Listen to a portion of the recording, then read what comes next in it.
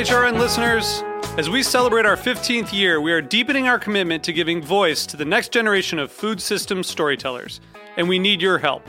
Our internship and fellowship programs help activate new possibilities for underrepresented and underestimated young people through experiential journalism, audio engineering, and production training. Through these unique programs, HRN helps food equity stewards build essential workforce readiness skills that expand their potential and foster economic mobility. Please consider supporting these critical programs. And with a minimum donation, you can be entered to win a dinner for two at an amazing restaurant in one of 8 cities and tickets to a concert at a great venue in one of those cities. We have incredible partners across the country who have donated, as they also share our passion for helping to educate the next generation of food systems storytellers. Check out heritageradionetwork.org/15 to donate and enter to win today. That's heritageradionetwork.org/15 to donate and enter to win today. And make sure you donate before March 31st. Thank you. This episode is brought to you by Visit Ithaca.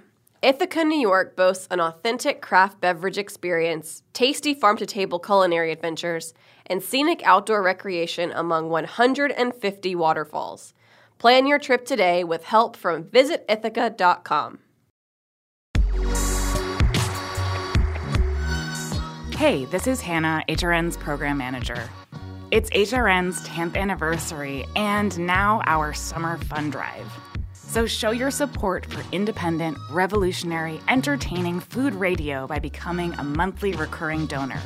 HRN is powered by a passionate community of thoughtful eaters, and we need each and every one of you to show your support so that we can keep bringing you your favorite food podcasts. It takes a village, and every dollar donated, every listener tuning in is essential to our continued success. So set up a donation for $10 every month. You'll show us that you want to be a part of a bright future for HRN. And you'll get one of our brand new limited edition Pizza Pocket t-shirts. So snag your new favorite tea and show us some love, all for the price of about 2 fancy lattes each month. Go to heritageradionetwork.org/donate today. And thank you.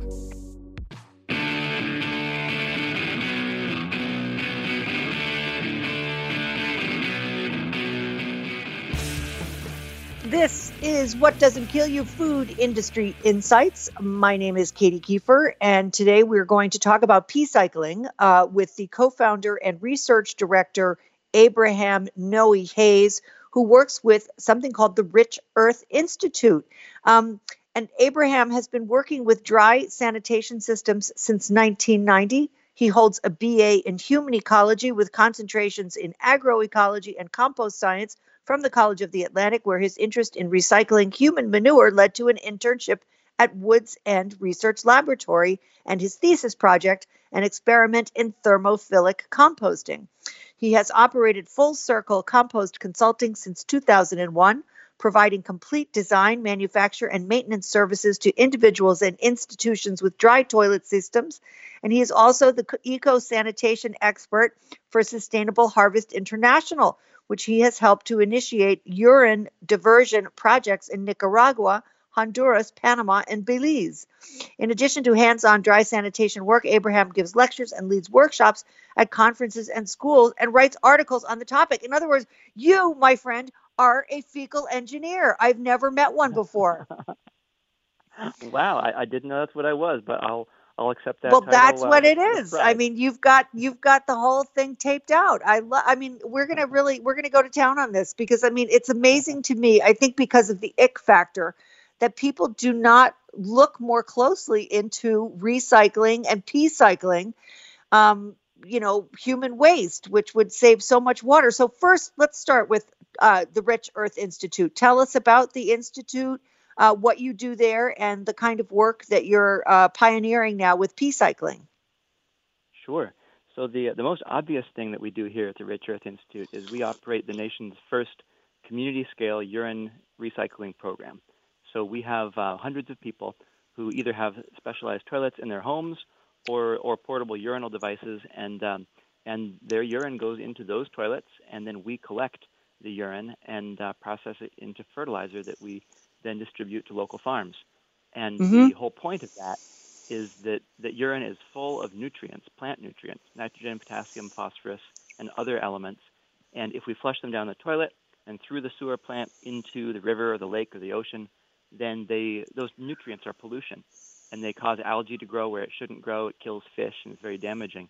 But if we can get those plant nutrients from the urine into agriculture, then they feed plants, and we don't have to use mineral fertilizers and synthetic fertilizers. We can use the nutrients from the urine instead. So it's a win-win situation.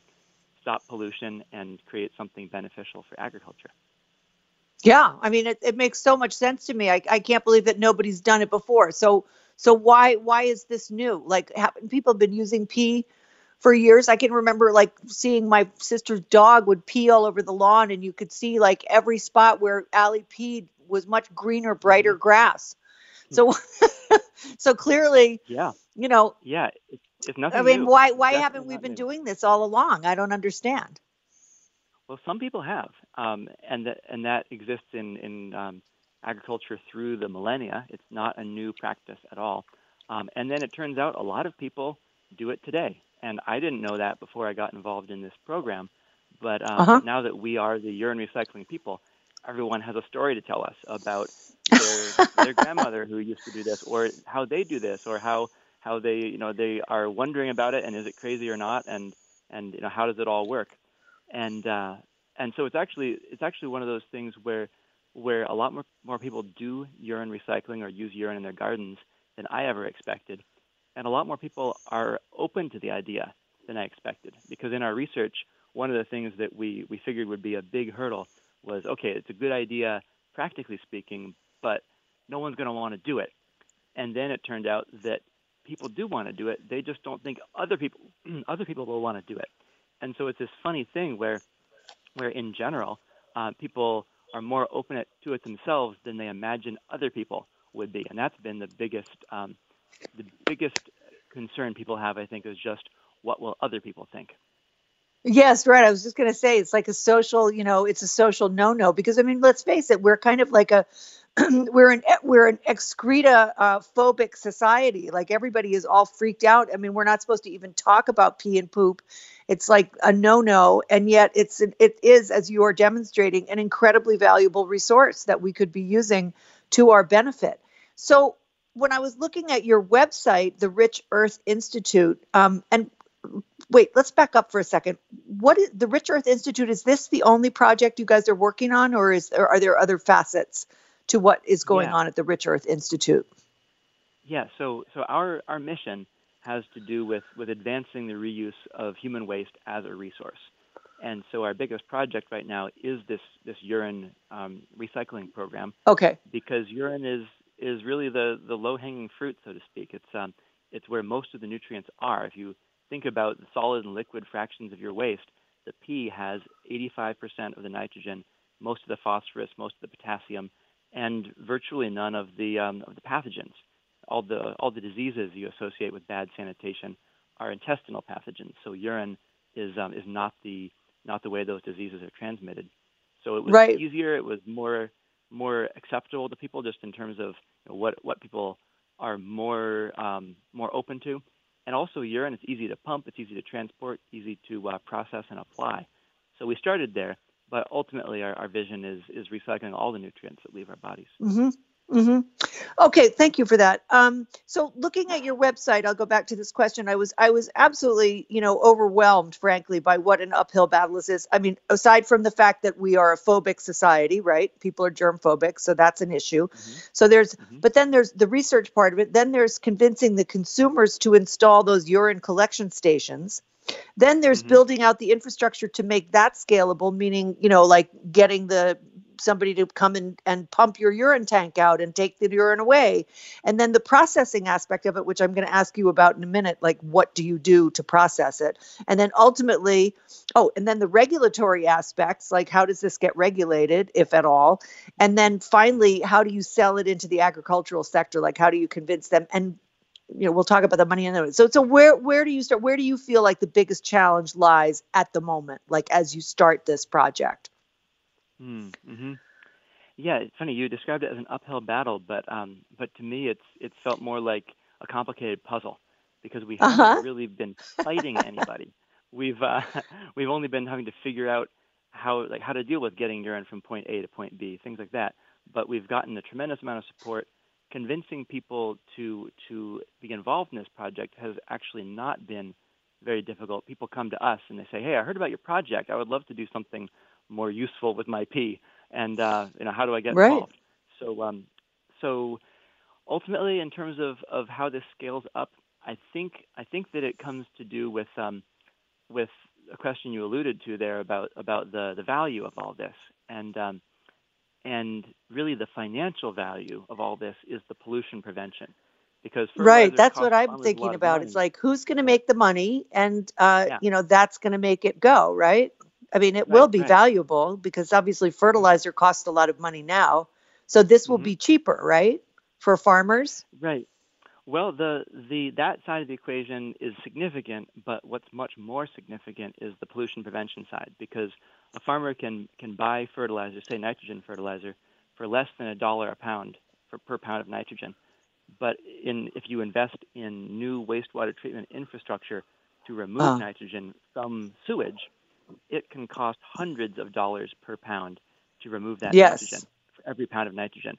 So it literally costs hundreds of times more to do the pollution prevention than it costs to generate those fertilizers through other means. So I think that if you're looking at the economic part of it, really it has to be driven by the wastewater sector investing in urine diversion, saying this is a better way to prevent pollution than alternative methods. It's better if we can keep urine out of the sewer in the first place, and then a fortunate byproduct of that whole process is sustainable fertilizer that can go to farms. Right. But what will drive it Right. is the wastewater side. Now, Abe, is this, I mean, just to talk about the fertilizer aspect of it for a minute. So, Mm-hmm. when the pea is essentially broken down or processed into fertilizer, however, whatever form that takes, which you're going to tell me about in a second. But does this have less implications for runoff? I mean, I guess what I'm trying to get at here is, I've done a lot of programming around water quality and water quality issues that are affected by runoff from agricultural land. And so I'm wondering, does this have less of an impact than conventional fertilizers would have on what you described earlier, the hypoxia, the dead zones in the Gulf and the Chesapeake and, all of the waterways that have been affected by too much fertilizer in our agricultural lands? Will this be any different, or is it just a more efficient way of creating the fertilizer? Right. Yeah, that's something that we want to quantify. We have some research proposals in for that, but we haven't been able to do that work yet. So at this point, what we're saying is the big difference, the big benefit is that we are taking it out of the wastewater stream, because if it goes into the wastewater, it's water pollution, and that's a strike. And then on the farms, if you're applying mineral fertilizer, some of that will run off. That's a strike against water quality. In our equation, we know that we're erasing that strike on the water pollution side from the wastewater. We're taking it out of there, and then even if all we do is replace synthetic fertilizers with urine and the farm dynamics, even if those stay the same, we still helped the wastewater side of the equation. Right, I understand that. Yes, that makes sense to me. How the fertilizer, let's talk a little bit about how you process it, because of course, most Americans and probably many people around the world take drugs, for example. I mean, not like to get high, but I mean, that's probably true too. But you know what I mean? Like I take tons of different drugs. I mean, I take, Lexapro for my brain, and I take, something else for my, blood sugar, and, blah, blah, blah. The people who take birth control.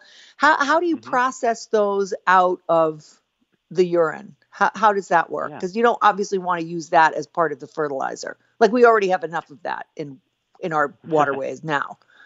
Right. Yeah, and that's the issue. That's the issue to start with, is that if you do the status quo and you flush urine down the drain into a sewer, then all the drugs that are in that urine, which is a significant part of the drugs that we eat, those drugs will go into the sewer through a wastewater plant, typically in about a day or so. And most wastewater plants don't have a setup particularly to remove those. And so Right. a large quantity of those ends up in the waterways. So if we separate the urine out, then we're keeping a large portion of pharmaceuticals from flowing into rivers through the wastewater plants. You have it in the urine. One of our first studies that we did with the University of Michigan and the University at Buffalo was to analyze the pharmaceuticals in the urine and then use that urine to grow crops and see what the crops had and what the soil had, what the water had. And it turned out that we detected all the drugs we were looking for in the urine. The greatest one by far was caffeine. A lot of people take caffeine on a daily basis. Whoa, right, of course. Yeah, who doesn't drink coffee or tea? Most people do. And so then we grew crops, and they were able to analyze very minute levels of pharmaceuticals in the crops and in the soil and in the water. It turned out that, again, caffeine was one of the ones that figured the most prominently. Also, acetaminophen, which is Tylenol, was detected. Yeah. But the levels were such that in order to get a single cup of coffee worth of caffeine or a single Tylenol worth of acetaminophen, you would have to eat an entire pound of lettuce every day for 2,000 years from this time. So, it's detectable because their methods are so amazing, but it doesn't add up to very much. That said, we're also working on a method using activated charcoal to remove even those existing levels from the urine before we apply it, because we're not the ones to say whether we want to have more treatment or not. That's really up to regulators or farmers or the public. Right, of course. And what about animal pee? Is there any way of, because I'm thinking about concentrated area feeding operations, CAFOs. Like there's a whole, like this would be a game changer for those guys.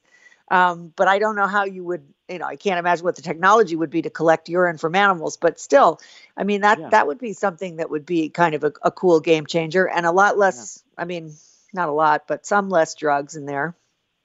Mm-hmm. Is that feasible or not feasible? Depends on the animal operation. I know that drugs are used extensively in some animal production systems. Yes. But, I'm here in Vermont. The institute's in Vermont, and there are a lot of small farms here that have animals, and that urine goes into the manure and into animal bedding or directly onto pastures and gets recycled that way. So there's actually a very strong, long tradition in animal husbandry of the animal manure being recycled that way. In terms of a confined feeding operation, that does make waste handling is a huge problem for CAFOs, and it's a huge pollution problem. So it's not an area it's like their biggest problem. I mean, as far as the impact on communities and the environment, it's the fact that they have no waste treatment plan, basically, most of them anyway. Yeah.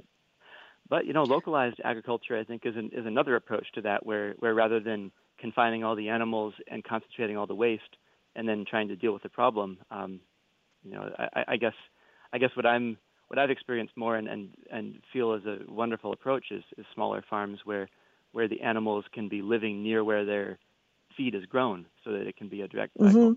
But you're right, it is an unanswered problem right now about what to do with that from animals. Most definitely. I actually bought stock in a company that had like a closed loop wastewater treatment thing, and they still haven't managed to sell this. So I'm not a millionaire yet, but I keep hoping that's going to happen, Abe. Right. Well, good luck. You never know. Listen, we're going to take a short break for a sponsor drop, and we'll be right back with Abe Noe Hayes, who's talking about pee cycling, a new way of diverting human urine into agricultural production. Stay tuned.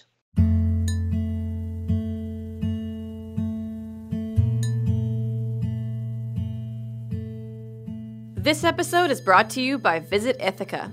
Located in New York's Finger Lakes region, Ithaca boasts an authentic craft beverage experience, tasty farm-to-table culinary adventures, and scenic outdoor recreation. As the saying goes, Ithaca is gorgeous. The city is home to 150 waterfalls and gorges sprinkled through its downtown and sloping hillsides. State parks and acres of natural lands offer outdoor recreation for every level of enthusiast. Come stroll among the cool ravines, scenic hiking trails, and natural vistas. Ithaca is home to Ivy League Cornell University and Ithaca College, resulting in an influx of new cultures, new tastes, and new energy every year. There's so much to explore, From art galleries and museums to unique attractions like the Cornell Lab of Ornithology. Ithaca sits at the heart of a blossoming heritage and craft cider industry. Some of these delicious ciders can be bought in market, but many of the most unique varieties can only be experienced with a visit to Ithaca and this great cider region. Go to visitithaca.com to get inspired and plan your trip today. Okay, we're back with Abe Noe Hayes from the Rich Earth Institute. This is What Doesn't Kill You, Food Industry Insights. And we are talking about pea cycling. The whole thing just kind of made me giggle, but it's actually such a great freaking idea. So if farmers were able to replace traditional, what would this mean in terms of their costs? Would it make their lives better? Or, as you said earlier in the show, is it really just a question of municipalities being able to treat their water for less cost? Is that really where this is going to be sold? I guess is my question. Who's going to buy this? Is it going to be is it going to be cities and towns that buy this technology, or is it going to be farms that say, yes, this is what I want to do? I want to buy this product. Right. Yeah, I think the cities and towns or the regional environmental districts are going to have to be the ones that make the main investment because they actually have the biggest savings. But I think that what is an advantage for the farmers are a few things. One is that it's a sustainable form of fertilizer and it's produced locally. So any farmer who is motivated by sustainable agriculture will have an interest in using that. As a more sustainable option. Another thing is that urine actually has some quality benefits over conventional fertilizers. One of them is that it has a lot of trace elements in it, trace nutrients, like you mentioned potassium, for example. Right, nitrogen, potassium, and phosphorus are the big three that any farmer will be monitoring and applying to match. But then there's all these other minerals like to name a few, like boron or selenium or even iron, copper. I'm not good at making a list of them right now because that's not my specialty, but the list is long and it's all these elements that are not found in conventional fertilizer. And then I was in Sweden recently looking at some of their urine diverting toilets and agricultural systems that use them, and the thing that they were stressing is that they have a lot of cadmium in their soils because historically they used mined phosphorus fertilizer that had an overabundance of cadmium, which is a toxic metal. And now they're having to deal with those high levels in the soils. And urine is extremely low in heavy metals. We've had that tested many times, and they barely show up. So it's a very clean source of nutrients that you want, but very few heavy metals that you don't want. How cool. Yeah, the Chinese really need that technology. Give us an idea of how much water this would save if everyone started to conserve their pee. Well, how much water for a wastewater treatment plant? What would be the implications in terms of saving water? Not just, I guess, not even just for wastewater treatment, but really literally for each, for a household. How many gallons of water do we flush away every day, every time we pee? Yeah, it does add up. If you have like a 1.6 gallon flush toilet, and people will, in a ballpark, use the toilet about 5 times a day, 4 of those times are likely for urine.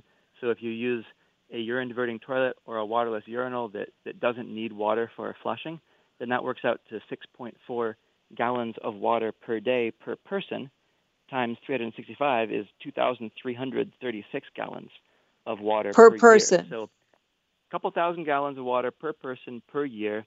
Multiply that out by a community or a household, it really starts to add up. Yes. And then another volume thing to think about is that of all the water you send down the drain, less than 1% of that is urine. But that urine that you do send there down the drain contains about 3/4 of all of the nitrogen pollution that your house contributes to the sewer. So it's a tiny fraction of the flow, but a huge fraction of the nitrogen and also a large fraction of the phosphorus and the potassium. So it's really, if you were to separate one part of wastewater out and save it because it had value, it's absolutely is the urine in terms of its strength and its tiny volume. And that's why it's a little bit crazy to send it down the sewer, because if you keep the urine out of the sewer water, it's a lot lower strength. It's easier to treat at the wastewater plant. So this is something that is not an alternative to a sewer or an alternative to a septic. It's an augmentation, because it takes the strain off of those other systems, lets them do what they do well, which is remove solids, and what they don't do very well is to remove nutrients. So it's a nice division of those tasks.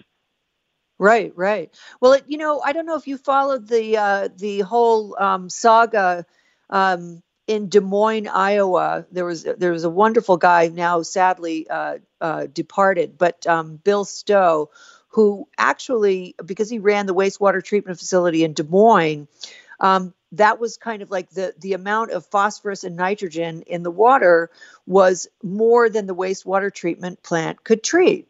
And so he ended up suing these upriver farm counties to try to force them to do more about managing their effluent. And, the various, due to the various political machinations of the local government, unfortunately, the suit really didn't go anywhere, but it brought attention to this issue. And it is one of national importance, although it doesn't make the New York Times or the Washington Post on a daily basis, but it really should. And I think that, trying to get cities to recognize that this would be a cost saver, as well as a more efficient way of working with, human waste. I mean, it's a heavy lift, but certainly a very worthwhile one, especially in water challenged areas like California or the Southwest. What kind of politics would be involved for you? I mean, I know we're jumping the gun here, but still, like, what kind of political information would you need to start pushing this forward in terms of having municipalities consider this technology and having state and federal funding go towards it? What would that entail, do you think? Boy, politics is not my strong suit. You're purely in the theoretical and research end of it, huh? All right. Well, very applied as well. But in terms of what are the political realities or things required? I guess what's required is cost savings can be a hard sell, because it's easy if you need to buy something and there's an inexpensive option. It's easy to see that you can buy the inexpensive thing. Yeah. When you're spending money to save money, I think that's just a little bit conceptually harder for people to see and understand that it's real. So I guess what we're always looking for is, where are the first places to roll this out? Where's a place where it's clearly in this location's best interest to do this, and who are the decision makers who can make it happen?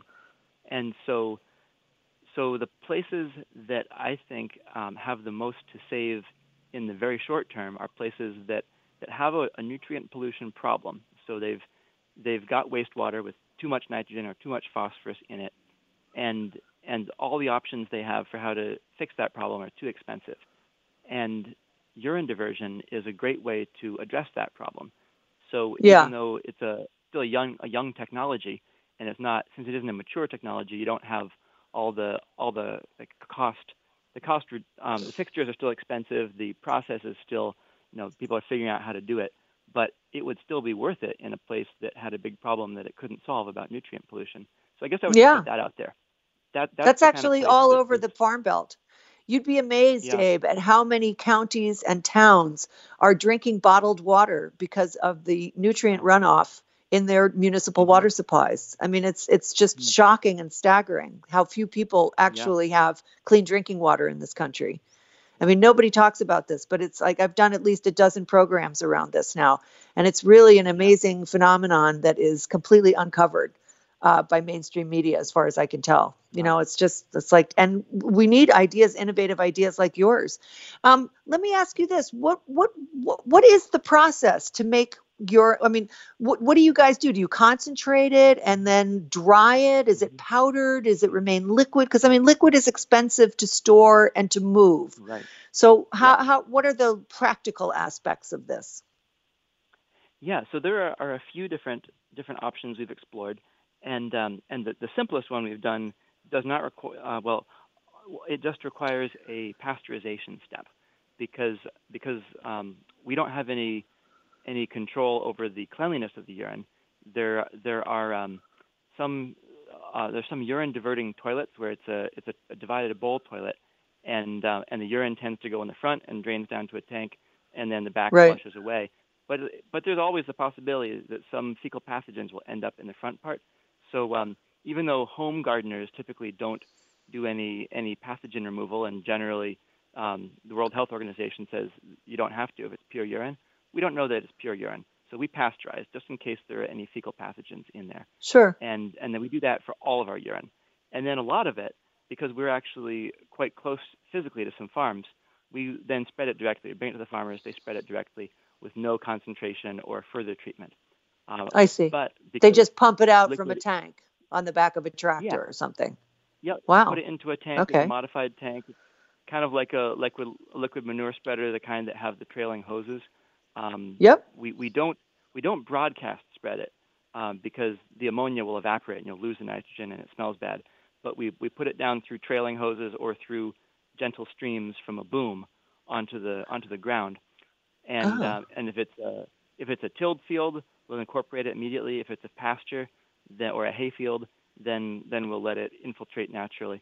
But because liquid is expensive to store and to transport, we have been developing some concentration methods that remove over 80% of the water. We're going to see how much water we can remove, and that uses an innovative freeze-thaw process, where it's the same process that you use for making Applejack, where you freeze hard cider and ice. The ice crystals are pure water. So if those were to be removed, you'd be left with a concentrated material. The same holds true for urine, and then we also are working on that pharmaceutical removal process, the activated charcoal process. And again, it's not something that we know is necessarily a necessary step, but we're developing it just in case that's the direction that the market goes or that regulations go, in order to absorb pharmaceuticals out of the urine, even though it didn't look like they were in the food or the soil or the water at very high levels. It's still something that we're developing. And then there are other concentration methods like reverse osmosis that you can use for making drinking water out of seawater. We've used that for making concentrate out of urine. But right now we're focusing on the freeze concentration because it's one that is pretty robust. It's compared to reverse osmosis, it's not as finicky of a process. So we're looking into that now. Also, isn't reverse osmosis quite an expensive process? I've always heard that, that's why desalination plants are fairly few and far between, because it's a very expensive technology. If you're trying to make 60 or so gallons of drinking water per day, which is what a typical individual uses, at least on paper, then it's expensive. But remember, the urine is less than a half a gallon per day, actually. So a couple quarts of urine per day. If you're removing that much water, it's not much power at all. It's just a different scale. Interesting. So, do you guys have any field trials going? Who's doing? Is anyone doing this? Yeah. We have some field trials going now, looking at the ammonia evaporation from different kinds of urine fertilizers applied in different ways, because we're trying to keep as much of the ammonia as possible in the soil where it can be fertilizer, not evaporate out. And so that's one trial we're doing right now. We've also done trials on yield, growing hay. So we've applied urine as fertilizer and then synthetic fertilizer with the same total amount of nutrients in it, and then a no fertilizer control, and verified that urine is an effective replacement for synthetic fertilizer. Excellent. For growing hay. And we've grown carrots and lettuce with it as well, and with similar results. Right. Fascinating. I mean, I'm going to go right outside and pee on my garden after this show. Boy, it grows some pretty green vegetables. Sorry. One thing people often do is dilute the urine somewhat. So. Oh, really? So Yeah, and it depends. The biggest thing it depends on is how much moisture is in the soil. Because if the soil is very moist, then the water in the soil dilutes the urine when you apply the urine to the soil. If the soil is Right. dry, then you just have plant roots in urine, and it's too strong. It's too strong if the soil is Okay. dry. Okay. Good to So a know. typical Good rule to of know. thumb, So I'll pee in a bucket and then add some water. Yeah. yeah, and Okay. I'm you'll see liking this all idea. kinds Listen, of I live in the country now. Like, why not? yeah. Well, What do you you do would not about be the alone. urine? What doesn't it smell though? I mean, like let's just talk nitty gritty for just a second, and then Yeah. I'm gonna ask you to just promote yourself shamelessly. But I mean, I just as a nitty gritty concept for the home consumer listening to this show, and they're thinking, yeah, great idea. I'm gonna start peeing in a bucket or a jar or whatever it is. hmm Like, how do you deal with the smell? Because I mean, come Yeah. on, let's face it, urine is stinky when it hangs around. Like, what do Yeah. you guys Stored do urine is about that? very How strong. do you manage that? Or how is a consumer Yeah. expected to manage that? Yeah, well, there are a few approaches, and some of them are appropriate more for like a home gardener, and some are more for a system like ours. One thing is if you use it immediately, then it doesn't have a chance to smell. And the Okay. other is that if you put some vinegar in a container before you begin to fill it with urine, then the vinegar keeps the urine. It basically pickles the urine, and it keeps it from developing ammonia. All the nitrogen stays in the urea form instead of turning into the ammonia form. So Oh, it just preserves it. And if you add 1 or 2 cups of white vinegar to a 5-gallon container before you begin to fill it, then it will control the odor. And the more urine that you add, the longer it will control the odor. But if you're filling uh-huh. the container fairly quickly, then you don't need as much. People can experiment to figure out what works for them. Another So, thing that Abe, we let me do is ask you this, we man. yeah. Why is it like ammonia is one of the biggest, ammonia and hydrogen sulfide are the and methane are the three big VOCs that come off of, to go back to my favorite topic, meat. Um, the three biggest greenhouse gases that come off of those big waste lagoons, like say in North hmm Carolina, where they have like, open pits for hog waste. Right. Why don't they put a few gallons of vinegar into those to try to keep the ammonia Mm, from converting from urea to ammonia? Why is yeah. that not an It, option? you have to get it when it's fresh. So if the urine Uh, has had a chance to sit around on a surface, draining down a trough in a barn or anything like that, it will be too late. Um, also, huh. also, I know that cost is a huge impediment to doing anything different in agriculture because the margins are so small. So I would guess that the cost of vinegar would be a big deal in a farm Hmm. setting. For a home gardening situation, you're getting actually a personal benefit out of it. So maybe that's Right. a better Okay, a that's a better good setting for it. answer. I don't know. I mean, I'm going to ask some farmers I know because I mean, like, why couldn't you like continuously, as you flush, like every time they flush out beneath a pig's floor, you hmm flush it with a vinegar solution. Like, because I I mean, they think it's pee way too late. continuously, basically. I guess. Well, Yeah. anyway, we don't have to discuss that now, but it's an interesting thought. I want you to do some Yeah. research on that, Abe.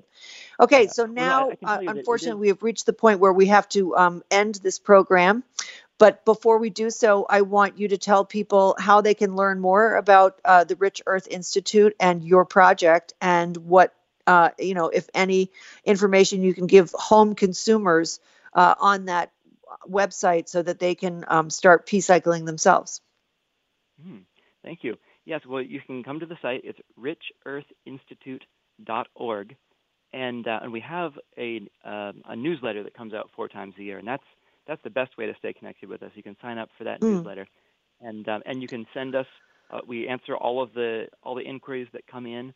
I don't know what we have there right now for home users, but that's something we're actually gearing up more to serve that audience. So if you're interested in this, definitely just send us an inquiry and tell us you're interested. And we Great. have a document that will be coming out soon, and we'll get you that copy of that so you can do it at home. That sounds great. Listen, I think you guys are doing God's work. I really do. I loved this idea the minute it was put up on our, like one of our administrators who's like, anybody want to touch this one? I'm like, yeah, I'm all about this. All right. So I think it's just brilliant. I really do. And I wish you guys the absolute best. And I hope you'll come back in another 6 months or something and tell me how things are going. Because I really do think this, if everybody starts pea cycling who listen to this program, they can tell all their friends about it. And then we'll just create an army of pea cyclers. Fantastic. Let's do it. Abe, thank you so much for joining me today. Thanks to my sponsor, and thank you, Matt, for engineering. See you next week, folks. Have a great week. Bye for now.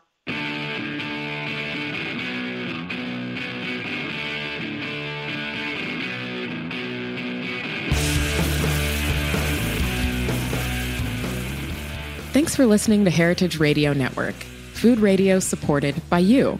For our freshest content and to hear about exclusive events, subscribe to our newsletter.